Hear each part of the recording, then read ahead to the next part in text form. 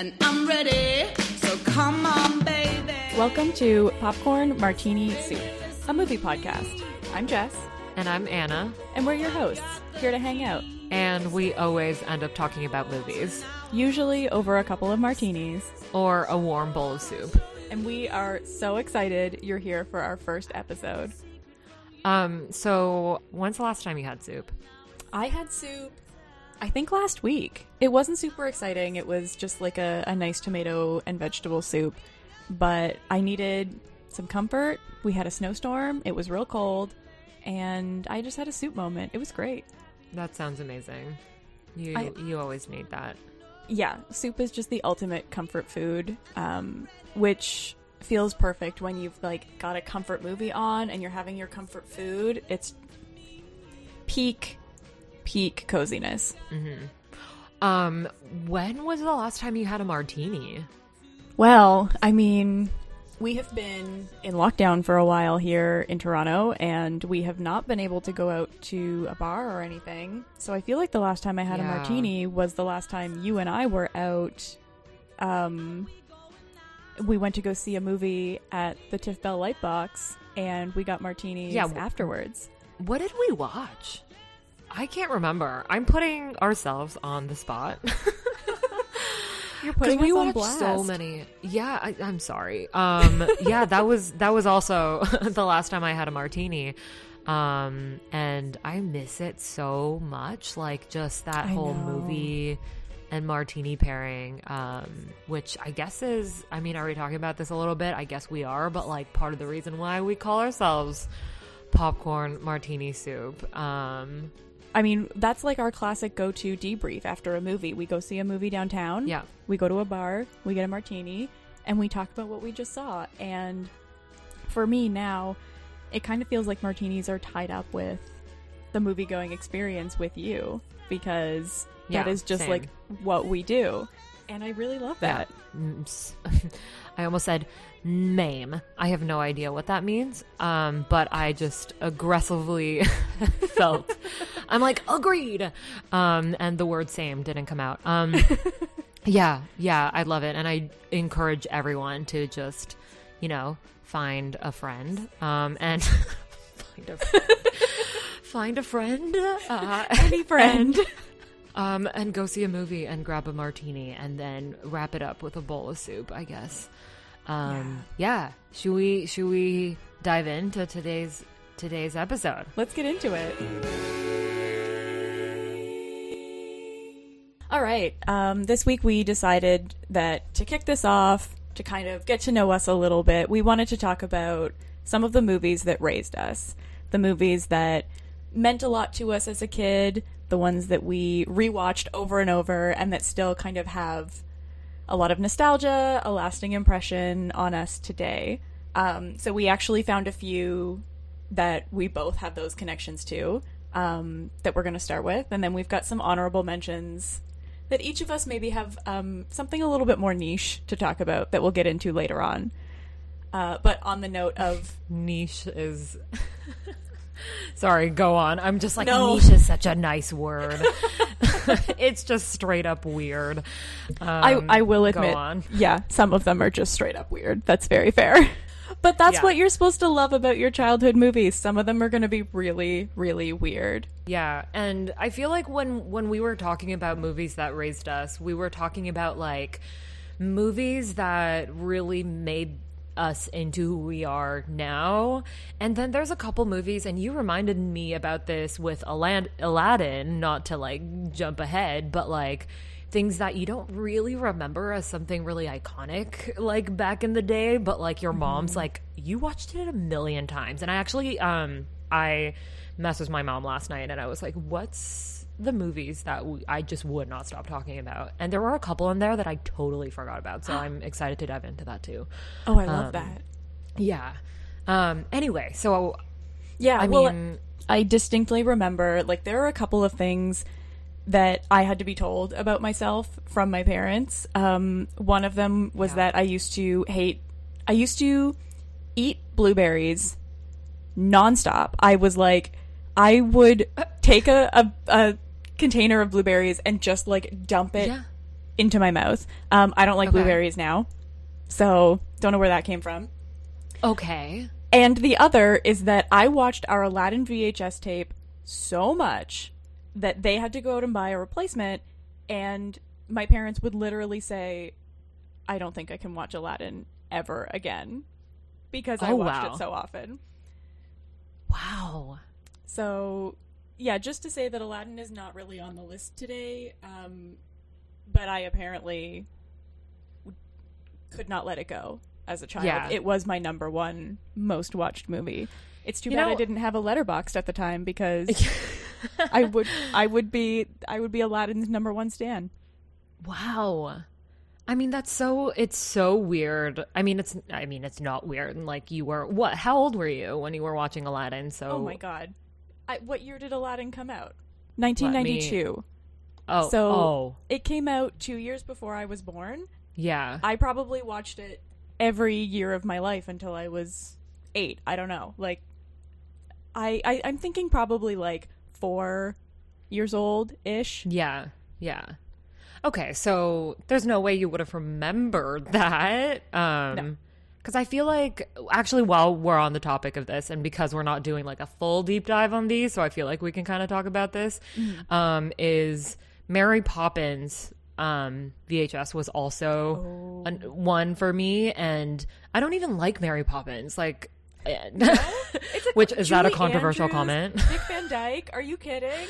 I know. I will say I am not a big fan of Mary Poppins, which is probably going to stir a lot of shit for anyone listening that loves Mary Poppins. But I don't know how to react to this. Yeah, but apparently I was a huge fan back then, and we had it at our school library, and this one girl in my preschool, I think, she used to hide it from me so that I can't find it, and it was a whole thing. And like, I'm pretty sure the parents got involved because it became like a bullying issue, and like, but it's weird because I had no idea. I thought I was like best friends with her, and it's like all this preschool drama. Like, it was intense, and it was all about like Mary Poppins. You had beef in your elementary school library because of Mary Poppins. Yeah. That's intense. Yeah. So yeah, that happened. I'm just going to read off, honestly, like really quickly what my mom sent me. She says Hercules, Lion King, Fantasia, specifically Rhapsody in the Blue segment of Fantasia. Ooh. And she goes, Hannah Montana, of course. Which is not really true. Like, Hannah Montana was a thing for me, like, I think when I was 14. Yeah, I was late we were in teenagers. Yeah, so I was like, thanks for exposing me as an adult. Absolutely, I listened to Hannah Montana all the time. Live your truth. 101 Dalmatians, Bolt. That is that's also such a late lie. in the game. Yeah, I don't know. She only, you know what? Let's move on. I'm sorry. I derailed us into. No, I love this. Yeah, late in the game stuff. Anyways, let's talk about the movies that actually mean so deeply to us, which I think we're starting off with Mulan. We've got to start with Mulan. Yeah. Yeah. So Mulan, of course, the classic 1998 Disney movie. We are not talking about the 2020 remake. We do not acknowledge that movie. It does not exist. Yeah. We're going old What school. remake? We're going Ming-Na Wen, Eddie Murphy. Just the most incredible Disney movie, potentially of all time, but certainly of its period. Yeah. As I was watching, as soon as I started watching this, I got like a flashback moment of this really random fact about me. So my mom, I wrote here, hashtag health psycho mom. So she never used to let me eat McDonald's, but I knew that at the time, McDonald's, I think, partnered with Disney, and they had a whole Mulan lineup for Happy Meal. Mm-hmm. I'm pretty sure McDonald's doesn't let you just buy the toys. I'm not sure about now, but like at the time, you weren't allowed to just buy the toys. You had to Right. get the Happy Meal. Yep. But as a psycho mom who doesn't let you eat Happy Meal, I remember she was at the counter and just like talking to the poor person, just trying to do her job, trying to get me the Mulan toys. Oh my God. So I had Shan Yu and Khan, like the little figures, and they were my favorite toys. But Shan Yu of all, like, why do I have Shan Yu? I wish it was like obviously Mulan or like Li Shang or, you know, Yeah. some of the, What not a- the villain. What a strange choice to have made, to been like, this is the one I'm going to latch onto as my favorite toy. Yeah. And I used to play with Barbies as well. So it was like Shang Yu, the horse, and Barbie. So yeah, that was one of the first things that came to mind when I was rewatching this. The way that other you day. were deprived from McDonald's as a child, but you still got your Mulan toys. Yeah. Did you rewatch it recently? I did not rewatch it super recently, but I feel like I rewatch Mulan every couple of years anyway. Yeah. I just think that I have such a deep well of memory for this movie Yeah. that even when I haven't seen it in a while, I have scenes in my head. The songs are always going. Like, Yep. say the word and there will be a Mulan song running through my head. Totally. Yeah. And I think that it just left such a strong impression that I can recall so much, which does not always happen. I'm not really all that great at like, oh yeah, remember this thing from this movie, or somebody will recount something to me and I'll be like, oh, I don't know. I feel like my memory Yeah. has gotten even worse in the last couple of years, which maybe just speaks to Yep. we're old now. But Mulan is one of those things that just sticks, and it's Yeah. so comforting, and it feels like it's always there for me to pull from, Yeah. and I love that about it. Yeah, I agree. It's the music, right? I was thinking about like all the Disney classics that I love, and like what jumps out is obviously the music Of course. first and foremost. It's like even if I don't remember really the story, yeah, just the music is so iconic. Yeah, I think not to totally steer us off track here, we are getting back to Mulan, but just on the note of the music, I really love that I've noticed online, on TikTok especially, Brother Bear and Tarzan are finally getting the appreciation they deserve. Phil Yes. Collins was not playing around when he wrote those No. soundtracks, and that they are finally being appreciated, and people are jamming out on TikTok to these songs makes me so happy. Look, it was always a jam for me with his stuff. It's so timeless, and like it just brings you right back to how you felt. Completely. Yeah. I don't know. Do you want? So I mean, I took notes of like every scene As you do. because I had like so many things going on. So I don't know if you want to go into that, but also we have a couple fun facts as well. So I Yes. don't know, what do we want to? Because there's a lot to uncover with the fun facts too. So what do you feel like? I feel like let's dive into the fun facts, and maybe that Sure. will bring up, specific scenes or Totally. specific memories that we can run with. Okay.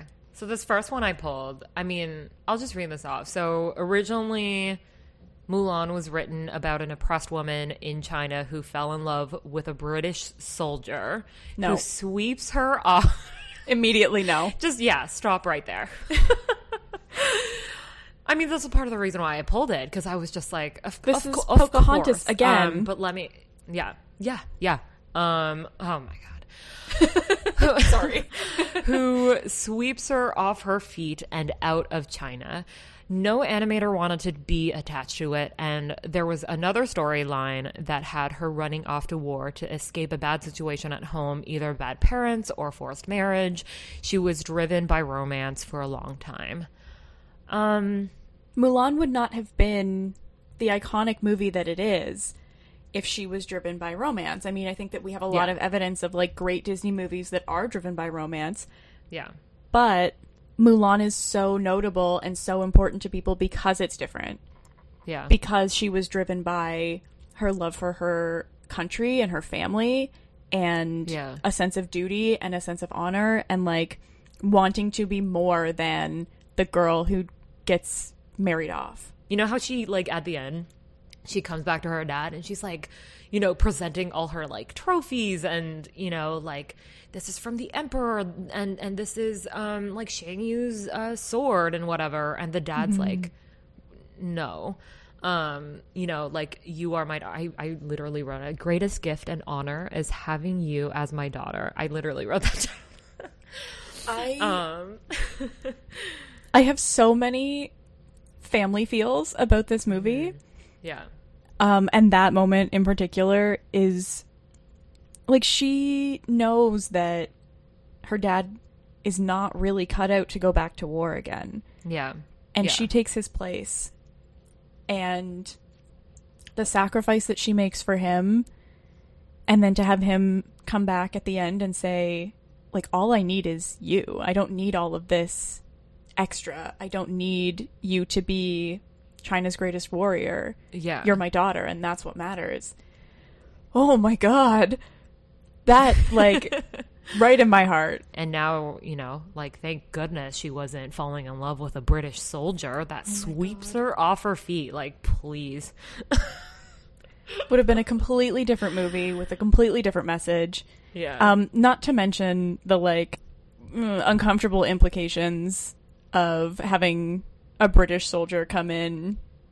We've already seen that play out in Pocahontas. We've seen the harsh colonial overtones, and we know that, you know, China also colonized, and so it's a little bit of a different dynamic, but still not good. Still not good. And then, if that had been the direction the story had taken, would we have gotten Li Shang? You have a fact about Li Shang, don't you? Yes, I do. So BD Wong, who just does the voice of Li Shang, there was another actor. I didn't even write his name because is another. I don't even know who he is, but he does the singing voice of Li Shang, right? And then BD Wong is the one that does the speaking voice. And he was doing an interview. I think it was from this last year or something really recent, where he was talking about Li Shang and the fact that he's, you know, sexually fluid icon just moment, and that was obviously something that we had to bring up. Absolutely. Yes. For those of you who are new to us as people, fair warning, this is going to be a queer thirsty podcast. I actually thought very briefly about getting us a sound effect that's like the thirst buzzer, for any moment as when I'm we might trying to drink my water. I'm so sorry. And, like, choking over. That could be the sound effect, me choking over water. I love that. But my concern is, like, if we have a thirst buzzer that goes off every time we're thirsty on this podcast, that's going to be the whole podcast. It's just going to be the thirst buzzer. Yeah. It's just going to, it's not a buzzer. Like, it's just like background noise. Just the whole thing. Yeah. So I decided against that, but fair warning, there will be a lot of that, and it would be going off right now as we talk about how Li Shang is perfect, and needs to be protected, although he can protect himself because he's a badass, and how there was this whole issue a few years ago with, like, oh, Li Shang must be gay because he fell in love with Mulan when he thought she was a man. But he loves her just as much when he finds out the truth and she saves China, and he's like, oh my God, this woman is amazing. We don't need to put a label on Li Shang. Li Shang can be whatever he wants to be. He can love whoever he wants to love. And if sexually fluid Li Shang is canon, which I believe it is if you watch the movie, I stand with him. I love him. I support him. Yeah. He's the icon we need. Yes. We are literally the grandma at the end where she's like, do you want to stay forever? Yes. That's how I feel every time. When she says it, I'm like, yes, please. Agreed. I feel like we can go obviously on and on about this movie. We could spend an entire 4-hour But afternoon we have on Mulan. But maybe we need to move on to another movie That's a good idea. because there are so many others. I love Shrek. I don't even know where to begin. But we kind of talked about like music being a thing, and like I guess as kids, like I often read like for kids and when you're growing up, like music is such a huge part to, you know, learning and developing, and it really sticks with you. And like Shrek has like a really good soundtrack. Shrek has And, an incredible yeah. soundtrack. That was one Yeah. of the few soundtracks that I owned on CD. And I distinctly remember playing that CD over and over and over again. And like, until I became an adult and learned a little bit more about the world, I was convinced that like Rufus Wainwright's Hallelujah was the most beautiful and devastating song in existence. Oh, for sure. Yeah. Still wonderful. No longer my favorite version of Hallelujah. But for so long, like, that was it. That was the song. Yeah. And I think it's amazing how many iconic songs are attached to that movie, in a way that, like, not a lot of movies have multiple needle drops that you're like, oh, this is a Shrek song. Yeah. I do remember reading that All Star, which is like the Shrek song, was originally just a placeholder, and they weren't going to use it in the movie. And then when they showed the movie to test audiences, they reacted so well that they were like, okay, yeah, we got to keep this song in. Oh. Can you even imagine Shrek without All Star? No. It's not even the same movie. No. Absolutely not. Also, not to digress, but like, I always wonder like how you become those like test audience people, because like when I was working in like the film industry for a bit, I have seen people random people be invited to these screenings of movies that are still in production and stuff, and like audience reactions and filling them out. I'm like, where's the invite? Like, Yeah. If any people who work for anybody who knows how Yeah. to get us in there is listening to this, we're ready. This is our moment. oh yeah, We will Yeah. be your test audiences. Absolutely. And we will make the right decision of suggesting back All Star to something like Shrek. The kind of iconic moment that is still talked about 20 years later. We'll Yeah. make it happen. Yeah. Anyway, I had to just I was like, I'm so jealous of those roles.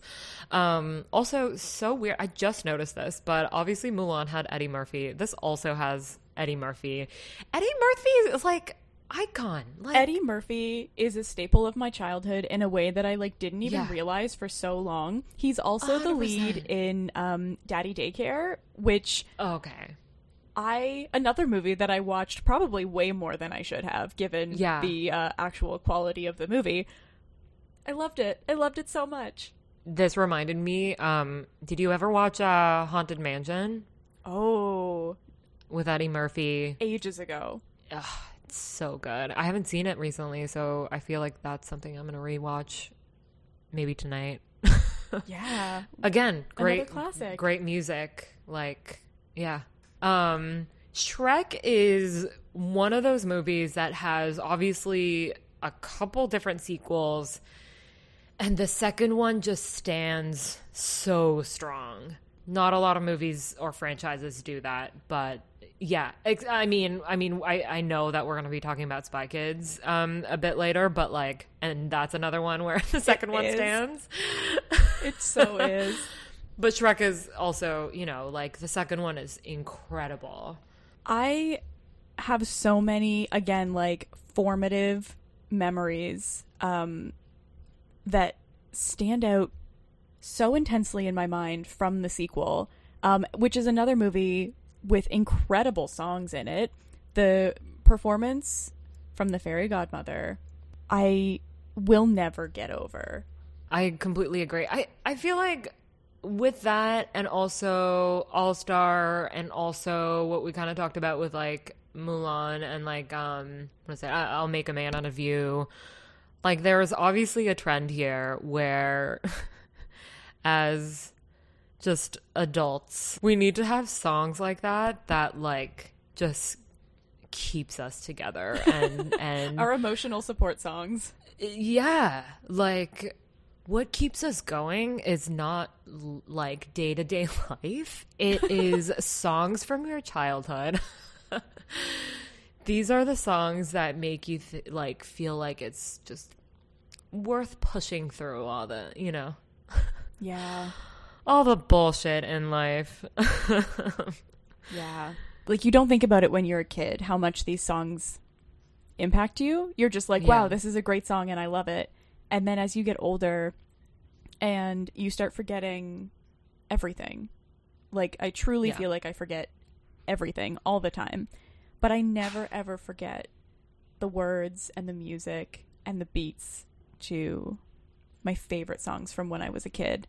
And so I think that the people who are making movie for kids now, the people who wrote the music and lyrics to all the songs from Frozen and all the songs from Encanto and these movies that kids are latching onto now, there's so much that they are giving these kids, because those kids who who latched onto Frozen are going to remember Do You Want to Build a Snowman for the rest of their lives. Yeah. And those are the songs that they're going to turn to, just like we turn to All Star and I'll Make a Man Out of You. And I really love that. Yeah. Frozen has so many power ballads, thanks to Adele Dazeem. I'm so sorry. Idina Menzel, you deserve better. Anything else on Shrek? Oh, one more thing on Shrek. I just want to say how much I appreciate Mike Myers. He was not originally supposed to play Shrek. It was originally supposed to be Chris Farley, and Mike Myers took over when Chris Farley died.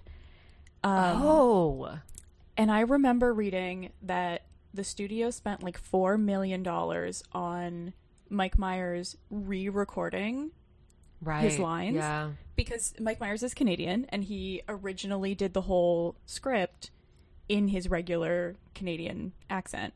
Yeah. And then he watched it back and was like, no, that's not going to do. And so he re-recorded the whole thing in the iconic Shrek Scottish accent. And I feel like so many of the quotable lines from that movie would not be the same if he had not done that. And so Mike Myers, creative genius, respect. Yeah, just the accent plays a huge, huge part in the most, like, all the iconic lines. It's one of those movies that my dad and I will quote at each other just randomly. There will be something going on, and we will yell, like, a Shrek and Donkey quote back and forth. And, like, I don't think that it would have the same impact if it weren't for that, like, guttural Scottish. Totally. Yeah, I love that. When you, speaking of accents, I guess this is the first time I'm saying that I'm Japanese. Grew up in Japan, raised in Japan. So in high school, the high school that I went to was actually really close to the Osaka, like, Universal Studios Japan. And if you're in, like, that neighborhood, you get, like, a special discount. So I actually went a couple times, which was super fun. And there's a Shrek 4D ride, which is amazing. Yeah. I totally forgot about this. And during the ride, I'm pretty sure, like, Gingy comes out and, like, you can smell the cookies. It's, like, freshly baked cookies. And, like I'm pretty sure that, like, Donkey, I'm pretty sure, like, sneezes at one point and all the water spurts out. Like, you know, classic 4D, like, 2000s experience. They should bring back 4D. Honestly, it was pretty fun. It was great. What a moment in time. Yeah. And obviously because it's in Japan, it's not in English, so everything is dubbed in Japanese. Right. And where I'm originally from I'm originally from Kyoto, and it's a prefecture very close to Osaka, but that whole region is called Kansai region, and our region has a specific Kansai dialect, or like an accent that's different from someone who's from Tokyo. And so people from Kansai is not known for, but like comedians often are from like the Kansai area. And therefore the accent is a lot more closer to something that is casual, comedic, and yeah, that casual sort of energy that Shrek kind of like comes off with, compared to like a Tokyo dialect, which is more sort of standard. So Shrek had a specific Kansai dialect, and it was a lot more closer to that like Scottish accent in a way, which is so weird because obviously it's Japanese. Obviously it's not anywhere close to like Scottish or English at all, but it captured the Shrek energy so well. And like you and I have talked about like at length about like dubs and like just like languages and accents and dialects and like the way we experience these things, but it was one of those rare moments where it just fit so well that I felt like really, really good, like listening to it in a dubbed version. And I would never, ever, ever fucking say that, like ever. And you know this, like I would never praise a dub. But yeah, randomly, like the Universal Studios 4D attraction of Shrek was on point, and I appreciated that so much. That's an incredible like level of attention and detail being paid to something, especially I think like, and I don't think the US is, and like the Hollywood system is always very good at this, is like taking something outside of its original context and like respecting that original context and working hard to maintain that. I think a lot of that gets lost when it's coming this way. So it's really cool to see something go to Japan and have the people who translated and the people who dubbed it very specifically make that choice to try to maintain the context of the original. That's so cool. Yeah, I was pretty impressed by that. So that was cool. I wonder, I want to look it up after this, but I wonder if the movie was also dubbed in that accent in Japanese. Ooh. I'm sure they did, because like obviously with Universal Studios, like they're the ones that Put out the decided movie. on that. Right. Yeah, so I'm sure they were consistent about like the accents and stuff. But I thought that like just specific choice was very similar to the choice that you were explaining about like not going with a Canadian accent but a Scottish accent to like bring out that a little bit more like cozy, like comedic, like fun sort of uncle vibe. Oh my god. Yes. Yeah. Which is like so well captured in Japanese. So anyway. That's so cool. Yeah. Fun tidbit. I loved that. Yeah. We gotta talk about Spy Kids. We've got to talk about Spy Kids. Yeah. Like you mentioned. Sorry. I have a lot to say about Spy Kids. No, we both have a lot to say about Spy Kids.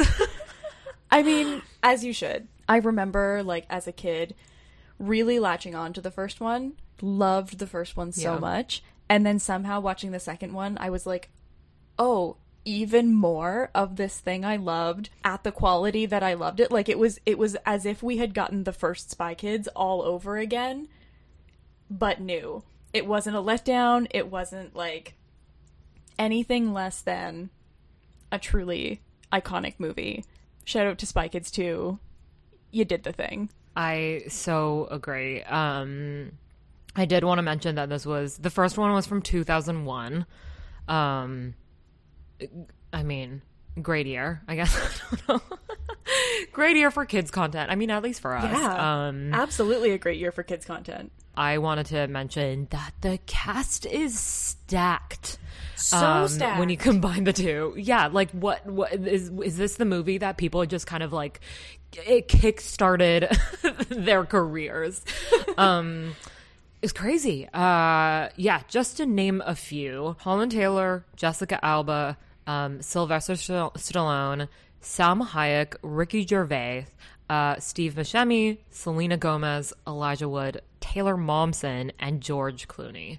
Like, and let's not forget Alan Cumming. Alan Cumming, like, for the longest time was just like the association that I had with that actor was Spy Kids, and that was it. I was like, wow, this man, like, all I knew him from was from Spy Kids. He was Floop. That's who Alan Cumming was. And like, yeah, Alan Cumming, I love him now for so many other things as well. But to have his career in my eyes defined as like he was Floop, it doesn't get any better than that. Come on. Yeah. So, I mean, yeah, I wanted to be Carmen Cortez. Like, she was my childhood icon. Absolutely she was. I idolized her so much. Probably more than a very well-behaved overachiever, toe-the-line kind of young girl should have. And I also had a little brother, so it made it very easy to, like, stick me and my brother into those roles.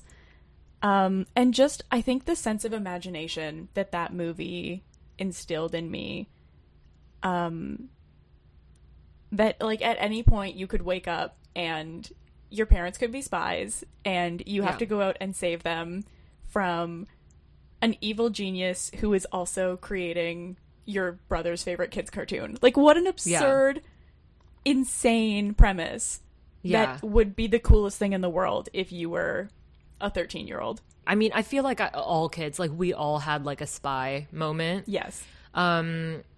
Probably because of Spy Kids, but, like, just, you know, becoming, like, a secret agent was just, like, a huge thing, for sure. Antonio Banderas was, like, my dad in my mind. Oh, my God. Antonio and Carla are possibly the hottest parents in anything. Yeah. Well, okay, so did you ever watch Mask of Zorro? Yes. Of course I did. Okay, so because of that, mostly, Antonio Banderas and Catherine Zeta-Jones was my mom. Yeah, like, though that was, like, the parents that I grew up with. There are so many slow-mo moments in this movie that is, like, I just wrote slow-mo 10 out of 10. Like, the drama is, as Andrew Garfield would say, right, in the interview. Oh, my God. Was it in an interview? We won't get into that right now. But, like, the way that he will said, come. The drama.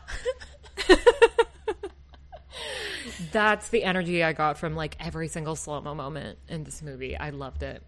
It's true. I think that Robert Rodriguez has such an eye for dramatic moments, and not only, like, what is going to look good on screen, but also, like, how are his child viewers in this moment going to react to it, and, like, what do we care about as kids watching this movie? I think that it really comes through in these movies how much respect he has for kids as viewers. Yeah. Because he's not, like, directing down to kids. He's directing, like, at eye level. Yeah. Well, like, so I had a fun fact, speaking of the director, but before I do, you made a really good point about, like, one of the things that I really, really noticed, and it's not just in Spy Kids, actually, it's also, like, in Iron Giant, and, like, which we really want to talk about as well, but, like, so many of these movies depict adults as, like, extremely dumb and useless and, like, just in the way of everything, you know? And, like, that was so relatable. I was like, I am not gonna be ever, like, I'm never gonna be an adult like that, where I'm so dumb and not listening to the kids, you know? And, like, as a child, I was like, you know what? When I grow up, I'm always gonna, like, believe my kids, or, like, any kid, and what they're trying to tell me. And I still go by that. Like, I love kids, but it was just, like, you're right, like, it's so well written from, like, a kid's perspective, and it was so relatable, regardless of it being, like, spy setting. I was like, yes, this speaks to me.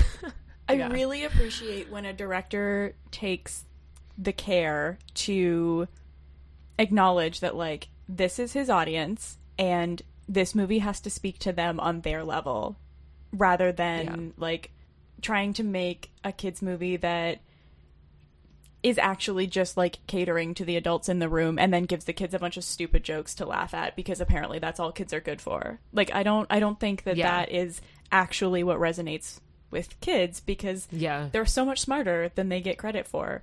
I feel it. So the fun fact with the director, so he apparently recently, I don't know how recent this is, and if it was like something obvious to many people, but I had no idea that he revealed that he had to fight with the studio to allow the film to center around a Latino family. He wrote he said in an interview, like, for me, it was a big victory to have the kids in Spy Kids be a Latin family. The studio was like, why are you making them Latin though? Why don't you just make them American? And he's like, they are American. And they're based on my family.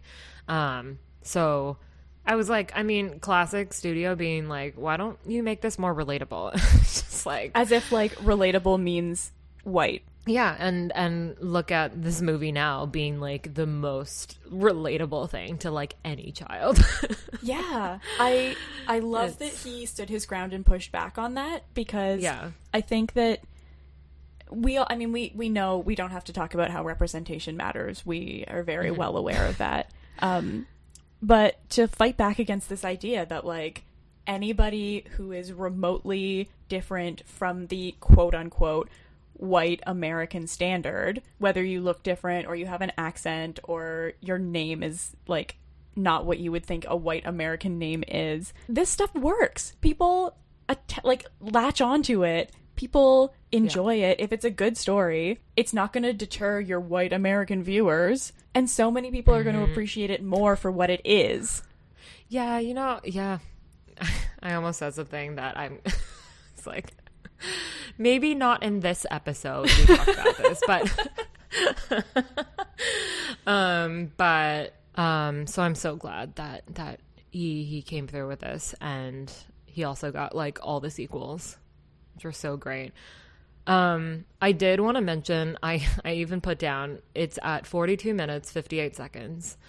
The moment when Carmen and Junie come out slow-mo with their new clothes, like their new outfit. Oh like, my when God. they're running, and the music kicks in and like they both have their sunglasses on. So iconic. I definitely got my mom to take me to a store and get me sunglasses, just at least the sunglasses that were similar. So you could recreate that moment. Yeah, recreate that moment. And I'm pretty sure we ended up going to the Gap or something and got sunglasses. But yeah, so that whole look, that whole moment was like just so iconic for me. It's so like it really captured that feeling of like, oh, I just got a new outfit and I know I look good. Yeah. Which, when you are a 13-year-old girl, that's a big moment. I feel like 13-year-old girls don't always have a lot of confidence in themselves. Oh, for sure. And so to have that moment when you're like, okay, I have seen another girl like rock this thing and I'm going to go do it too. It's just like... It's so pure. It's so pure. Young girls deserve that moment. And like, I love it. Young boys too. Good for Junie. He was also all in on that moment. Yeah. I love the journey that he just goes through. His confidence journey is incredible with the warts. And then at the end, he's like, no more warts. No more warts. I think that's the thing that I love about that movie so much, because like as silly as that is, it's such a good representation of the like growth that these kids go on. And again, it's like so tied to family.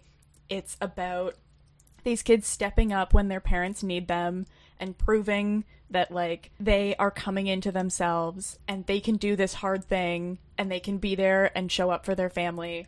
And then at the end, you see how all of that hard work and all of that forcing yourself to do something that is scary or something that you didn't think that you could take on, how it pays off and like results in this really amazing family moment and really amazing confidence moment for the kids at the end. Again, I just feel like that's something that like speaks to kids in a way that adults don't always think to do. Yeah.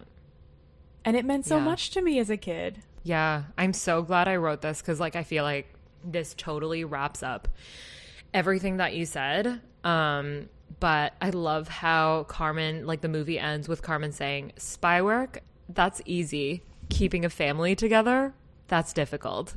And that's the mission worth fighting for. Could you, I literally was listening to that and I'm like, I need to write this down and put it in writing in my notebook. I love that line so much. It makes me giddy every time I hear it. It's perfect. It's perfect. Okay. We have to talk about Iron Giant. I actually kind of forgot about Iron Giant until you reminded me of it, and it's definitely one that's pretty important to me for sure. Mm-hmm. But it was also really strange that like I kind of just forgot that it existed, and I actually rewatched it last night and it reminded me of why I forgot about it. Probably trying to just kind of put it away and put it in a Tupperware in my mind. I just kind of forgot about it. That is exactly the experience I had with it. Because I watched it for the first time in years last year, and I was reminded just how traumatic it is. Mm-hmm.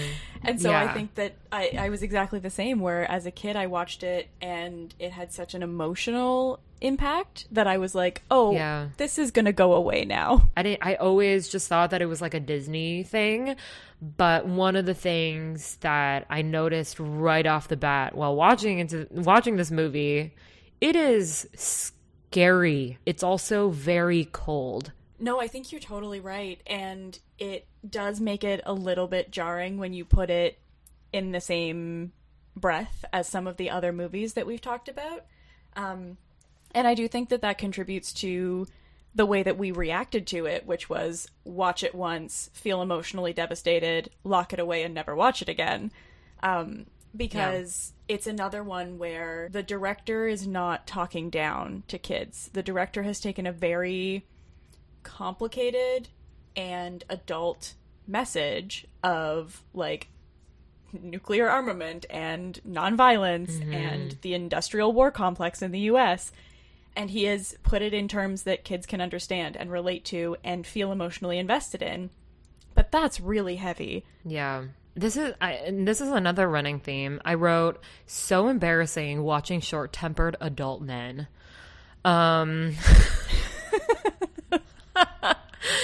I get so embarrassed. And it's funny, this is not just now, like as a kid as well, like watching a grown-ass adult man hitting on a single mom. And as a kid, you don't miss that. It is really embarrassing to watch. Mm-hmm. And I felt that watching this movie as well. Yeah, and I think that it does a good job at confirming what you learn fairly early on, I think, as a kid, which is that, not all adults are great people, and, like, not all adults should be trusted and can be relied upon. You find the ones that are there for you, whether it's your parents or like your guardians or someone like Dean. Yeah. And then you kind of learn to differentiate like the good adults from the bad adults, and they do a pretty consistent job at showing what a bad adult can look like without bringing in, like really traumatizing violent elements. This movie weirdly reminded me of The Wind Rises. It was a really, really controversial movie because it's about an aerospace engineer that builds a kamikaze airplane. So there was a lot of controversy when this movie came out in Japan, and you know, that's a whole other episode conversation. I won't get into that now, but this idea of someone, or, you know, a person, this main character, who is so passionate and in love with something that is mechanical and something that a human, you know, creates, and something that could be extremely harmful. But it focuses on like the love part of it. Yeah. And then there is this background that is obviously super relevant, but there's war, and there's just so many other things that are happening. Like, in that way, it reminded me of The Wind Rises. This is one of the movies that Miyazaki wanted to do, I think, for a very, very long time. But because of the topic of it, like, I think it was something that was tough. And it was like, anyway, I won't get into all of that. We can do it at another episode. But that just came into my mind that I had to share with you. I really appreciate when directors find a way to make that kind of social commentary in a kids movie without, like we talked about earlier, without talking down to kids in it. Yeah. And I think, you know, Miyazaki has a great track record with the Ghibli movies of tackling some really serious ideas and concepts while still making like really enjoyable, beautiful kids movies. And I definitely get the connection there. I think that Iron Giant is really part of that canon of like, this is not a light movie, this is not an easy movie, but it's a movie that you can watch as a kid and feel the love, like you were saying, instead of focusing so much on the social commentary. And then you get older and the social commentary really speaks to maybe some of the fears that you have, maybe some of the concerns that you have with the world. I know, like, when I rewatched it a year ago at 26 years old, I had a lot of, frankly, like, really impressed opinions about this movie and the way that he handles such a huge and, like, controversial topic as the way that America approaches war, and really gets his message across without diluting what he is trying to do with a kids movie. Yeah, this is a good movie. This is such a good movie. I mean, all the movies we've been talking about are all great, but like, yeah, like Iron Giant definitely, like, it's as good as you kind of remember it being, and yeah, it truly doesn't matter holds if you're up. an adult. Yeah. Yeah, on like a craft level, it really holds up. We also wanted to talk about one last movie together that we both have some thoughts and feelings on, and that is the 1998 Lindsay Lohan version of The Parent Trap. Tell me about The Parent Trap, Anna. This was another one really similar to how I felt about Carmen from Spy Kids, where I mean, both Annie and Hallie were icons to me. I wanted to be them. Camp is like so much pressure, and like they're so cool with their poker and like their, I don't know, they're so cool. I wanted to be like them so badly. Yeah, I went to like some pretty cool camps when I was a kid. None of them sleepaway though. And watching this movie, I was like, how do I sign me up? I need to go to this camp. What kind of camps did you go to? We had an adventure camp that used to run in Ottawa, and I got to do things like we would do a different activity every day, and it was you signed up by the week. So there, like 1 week we would go spelunking in the caves in Ottawa. We would go whitewater rafting. We would go mountain biking. What is? Did you say spelunking? Spelunking is like you go down into caves and explore, like down into the earth. We Caves are scary. We were just walking into like random caves that we found. That is definitely okay. Good. Not an activity that you can create a camp for. I don't think. You probably loved it. Did you love it? I Were loved you just it. like, I'm an adventure girl? Like, this is my full-time job? Yeah. Going back to Parent Trap, like, I feel like Hallie was, you know, adventure camp, like, you know, camp girl, but like make it really cool. And with her earrings and like, I didn't have piercings, I don't think, at the time. Like, I got piercings when I was 11, so I feel like that's kind of old. When did you get yours? I got mine pretty young. Yeah. I don't remember exactly when, but I was like quite young, and I convinced my mom to let me go to Claire's and get my ears pierced. Bad idea. Don't let your children go to Claire's. Horrible. Yeah, absolutely not. Like, I, as someone who has so many piercings and have pierced like my friends as well in like a library. What? Yeah, I've pierced so many. And in like public toilets as well, which is like, oh my horrible. God. Yeah, really, really bad. But Claire's is honestly equally bad. Like, they do not heal properly. No, they give these guns to 16-year-old girls, and then they're like, here you go, here's my 7-year-old, pierce her ears. No. It's horrible. These girls do not know what they're doing. But yeah, that was like super badass. I was like, oh, they're so cool. So cool. And like, yeah. I love that plays out the whole time they're at camp. Like, it goes into the rivalry that they have with each other, and they're always trying to one-up each other, but like everything they do, you're like, I want to be a part of that. What's happening? Like, playing tricks and pranks on the other cabins sounded so fun, and like, you would not want to be on the receiving end, but to be the one pulling it off looked amazing.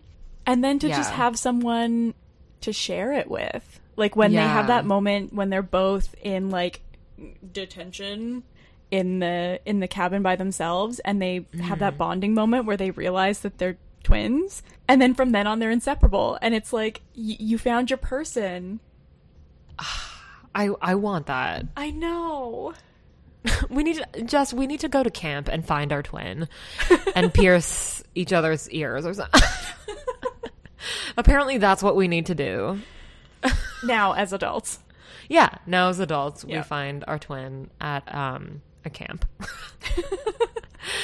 Yeah, I feel like Lindsay Lohan's pretty iconic for like our teen, you know, I mean, I'm sure we're going to talk about Mean Girls at one point. Like, of course. There's actually a couple, iconic movies that she's done that we can probably do a deep dive in. But yeah, Parent Trap. Okay, so I mean, we had so much to say. Yeah, we had a lot of movies to cover. Yeah, and obviously, like, we cannot cover all of it because we didn't even get into the Disney movies and like the Pixar movies. I differentiate those two, but yeah, we barely scratched the surface. There are so many, right? Yeah. But maybe we can come around to it. I feel like we definitely need to revisit again because there are so many others that I grew up with and is so dear to my heart. So I vote we come back to this again, honestly. Do you wanna let them know where they can find us? Yeah. On Instagram we are at Popcorn Martini Soup. And on Twitter, because Twitter has a character limit, which is really not helpful for us. We did not think about that when naming this podcast. We are at Pop Martini Soup. And we would love to hear from you. We want to know what movies were most influential for you growing up. I think that this is such an interesting topic because it really teaches you a lot about a person when you hear, like, what did they connect to? Who did they look up to? What really spoke to them as a kid, and how has that stayed with them? So we'd really love to hear about that. You can get in touch with us on socials, or you can send us an email at popcornmartinisoup@gmail.com. Yeah. Next time, this is another one that I'm so excited to talk about this. We are going to talk about best and worst picks of 2021. This is going to be so hard, and I feel like, are you still trying to decide which ones you're going to pick? I definitely am. I feel like 2021 was such an interesting year for movies. We got some really incredible stuff, and we also got some very questionable choices. So yeah, I just remember all the hot garbage that came out of 2021, so I need to figure out what the best movies were from that year.